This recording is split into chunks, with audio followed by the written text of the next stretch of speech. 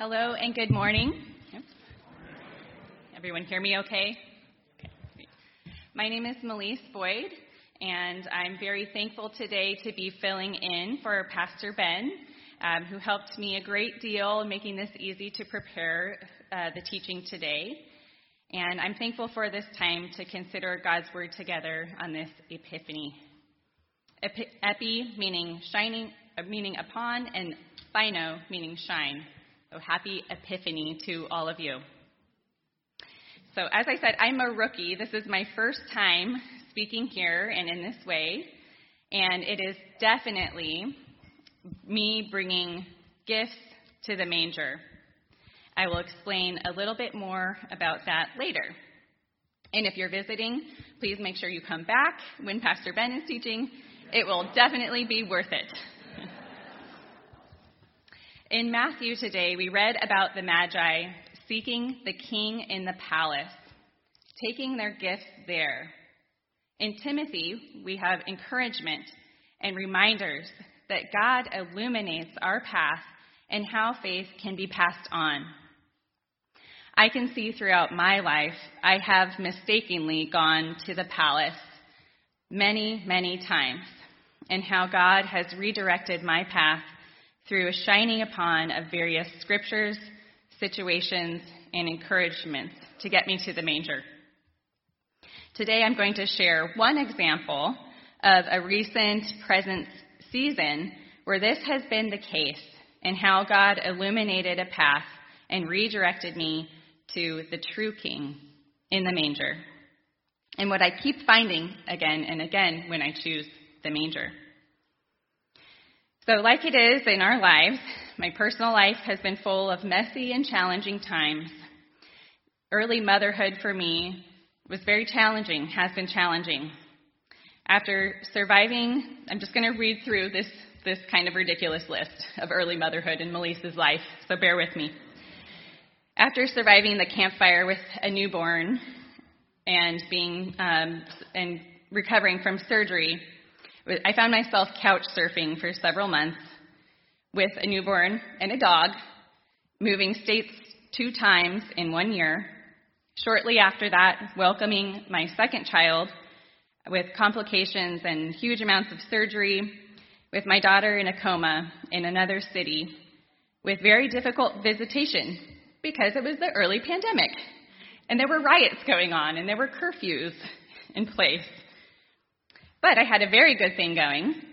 There were a lot of good things going in this time, but one very good thing that matters to this story is I had a great job. There'll be more about this later. Unfortunately, because of the timing in my job, I had no maternity leave, so I was working through all of this, but I had a great job. I was working and recovering from surgery with very little or no child care, caring for 2 kids, under 2, under blankets of thick smoke for days on end as the bear fire roared, evacuating electively multiple times, and caring for other family and loved ones, coordinating care for complex medical issues and multiple hospitalizations. So just kind of a ridiculous, messy situation, right? This left me feeling weary, defeated, and desperately asking, can I have some help? How can I help myself? Do I have any gifts? Do I even have any gifts anymore that I can use to survive? How can I possibly honor God? Is God in all of this mess? So I was looking at the stars like the Magi were looking up at the stars. I knew I had some tenacity, time, problem-solving skills, and presence. And I found what I believed was the very best place to focus and take all of my gifts to. That great job. It was a safe, clearly defined place where I could share my gifts, my time, my presence. A palace. It was neat and orderly, people showing up for meetings on time. There was even hired help around. None of the mess and noise and stink of my personal life. I could forget about the two in diapers messes for a moment. In Scripture, we saw going to Jerusalem, assuming the king would be in the palace. So that should be where we take our gifts, right? Work had become a safe place and escape a little palace for me. I could focus on the meeting I was running from the NICU waiting room and not on what might happen to my new baby daughter. My spreadsheets and documents were so nice and tidy compared to the total chaos of my personal life. At work, there were no goats, like in the manger, nibbling on my clothes, or donkey mess to step in, no smelly animals. Nice and tidy. I could even look forward to the fact that there was going to be a new admin hired to help me with a very, very heavy workload where I desperately needed the help.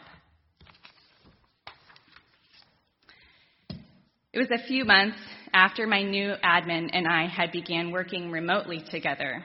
Things were going great in the palace. One day, I was sitting in my garage, nursing my baby, hiding from my toddler, like you do, trying to get work done, feeling high and mighty for checking off my neat to-do list, finishing my reports, meeting deliverables in the palace, when I received a message. My new admin had given birth to a baby boy who had passed away only a few short hours later. So amidst my children crying and asking for another snack and another snack and another snack, my phone blowing up and emails piling in, and my kids climbing all over me, everything stood still, and I remember the moment very clearly. The little palace I had made was crumbling to the ground, and I knew in that moment when I received that news that something really huge had changed. There was an epiphany, a recognition that I can't run from the brokenness and the messiness, and that my gifts were needed here in this manger, and that God was shining upon this situation, calling me there to roll up my sleeves and to show up with my finest gifts. In Scripture, we saw King Herod had heard the news and was disturbed, and all of Jerusalem with him. We see that even the palace has problems. I had forgotten the truth that I knew, that suffering and brokenness is everywhere. And yet, Emmanuel, God is with us. So in the mess and challenges at work, God illuminated that the provisions to meet our needs were there. And you know what? In this heartbreak, it was actually my admin's faith in her suffering that inspired me, not necessarily the other way around. And isn't that like our God? She was an epiphany for me, a shining upon of hope and faith that she clung to in the darkness. She shared with me her wrestling with faith. She shared verses she was clinging to. She gave me a book on suffering. So like in our readings today, looking at the book, where does Scripture say the Messiah will be found? In Bethlehem. Reflecting on today's readings, I can see where it was like I got the message that my perspective had just been so wrong, and a realization that the true king was in the manger, not a palace, in the mess, not in the perfection. So all of this led to where my gifts were meant to be used, and that our gifts can be anything that we have to offer as needed in the situation. Tenaciously through the exhaustion of early motherhood, the mess of pain and grief, compassion, bearing burdens together, time, presence, being flexible, prayer. My admin proclaimed her faith and truth through everything she was going through.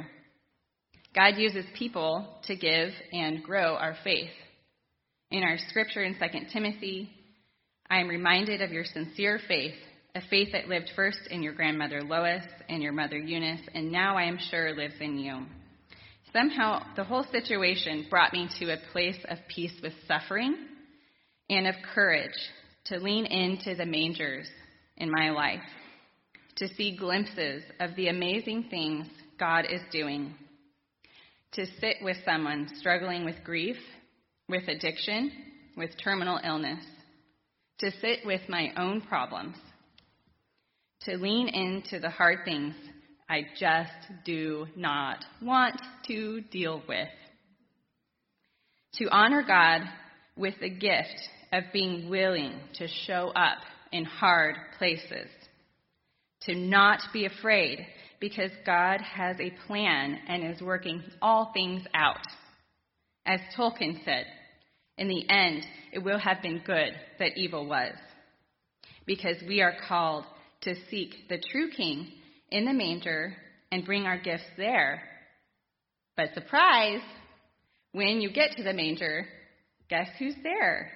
The greatest gift ever is actually for us, and it is Christ, Emmanuel, God with us, our Savior, our hope, our Redeemer, our King. So this suffering and discomfort and mess in the manger. We can use our gifts to come alongside people who are suffering and in our own great suffering. We can have peace. The majority of my hiding in the palace was coming from a place of fear of suffering and discomfort with other people's suffering and my own. But now, seeing Christ suffering, seeing Christ with us in our suffering, helps me to not fear suffering, to know that I'm not alone in suffering, and there's even purpose in it. In 2 Timothy, we read, "For this reason, I remind you to rekindle the gift of God that is within you through the laying on of my hands. For God did not give us a spirit of cowardice, but rather a spirit of power and of love and of self-discipline." This epiphany has been that my gifts are God's provision in messy, challenging places, wherever they may be, and that often how and where we use our gifts is what proclaims the story of God's provision that passes on faith to others. As 2 Timothy says, "Do not be ashamed then of the testimony about our Lord or of me his prisoner, but join me in suffering for the gospel, relying on the power of God who saved us and called us with a holy calling, not according to our works, but according to his own purpose and grace. This grace was given to us in Christ Jesus before the ages began. It has now been revealed through the appearing of our Savior Christ Jesus, who abolished death and brought life and immortality to light through the gospel." Similar to my Epiphany example, the Magi were filled with joy at the star showing them where Jesus truly is. I received a huge, resounding call to bring my gifts to the messy manger of a situation, and that God, the King, was there too, in the mess and the pain of it all, and that I had the honor and invitation to come and serve and bring my gifts to this manger, to come along and offer any gifts I could muster for support. And it was a joy. That sure, my gifts at work are great, but my gifts brought to the true King, to the manger, just, wow. It's heartbreakingly beautiful to me that our God is so good to be with us in the suffering, in the manger. The Magi go home by another way, not back to the palace. Life has changed, and I'm going by another way. I'm asking now, where do I take my gifts? Should I take them over there? What gift makes sense in this situation? I used to be very focused on what are my gifts? I'm not sure I could really even tell you now what they are in particular, but that seems much less important to me compared to the question, where am I needed? Where is the manger? Is the offering of gift that I have fit for a king, for the kingdom? Am I willing to go to the manger, the messy, uncomfortable places? Like maybe the mangery, uncomfortable feeling of getting up here to speak today? I told you I would get to that later. So speaking today is an example of a gift in the manger, and not so palace-y, comfortable feeling to get in front of folks and talk for everyone. But when Pastor Ben called me 2 days after I was praying for him and his family, being so thankful we have such an awesome pastor, and offered to God, let me know if there's any way I can help. And then 2 days later, Pastor Ben called and asked if I would do this. I said, okay. It was not exactly how I had wanted to help, but that is not what I had prayed. And this was the help that was needed. And as we've covered today, I'm learning to get comfortable with the discomfort of bringing my gifts to the manger. So here we are.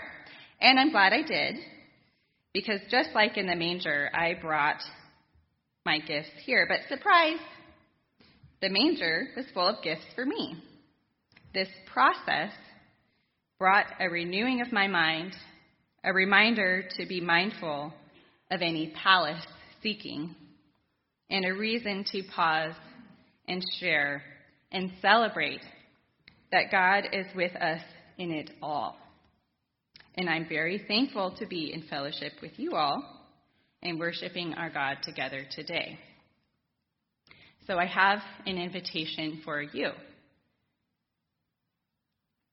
to bring your gift to the manger, the messy, challenging places. I even have a few ideas from things I've witnessed others do. Connect with someone new. Reconnect with an old acquaintance. Lovingly encourage a new parent. Read a story to a child. Drive someone to an appointment. Accept a ride to an appointment. Help a friend clean up a mess. I invite you to ask yourself, is this the palace or the manger? What gifts can I take?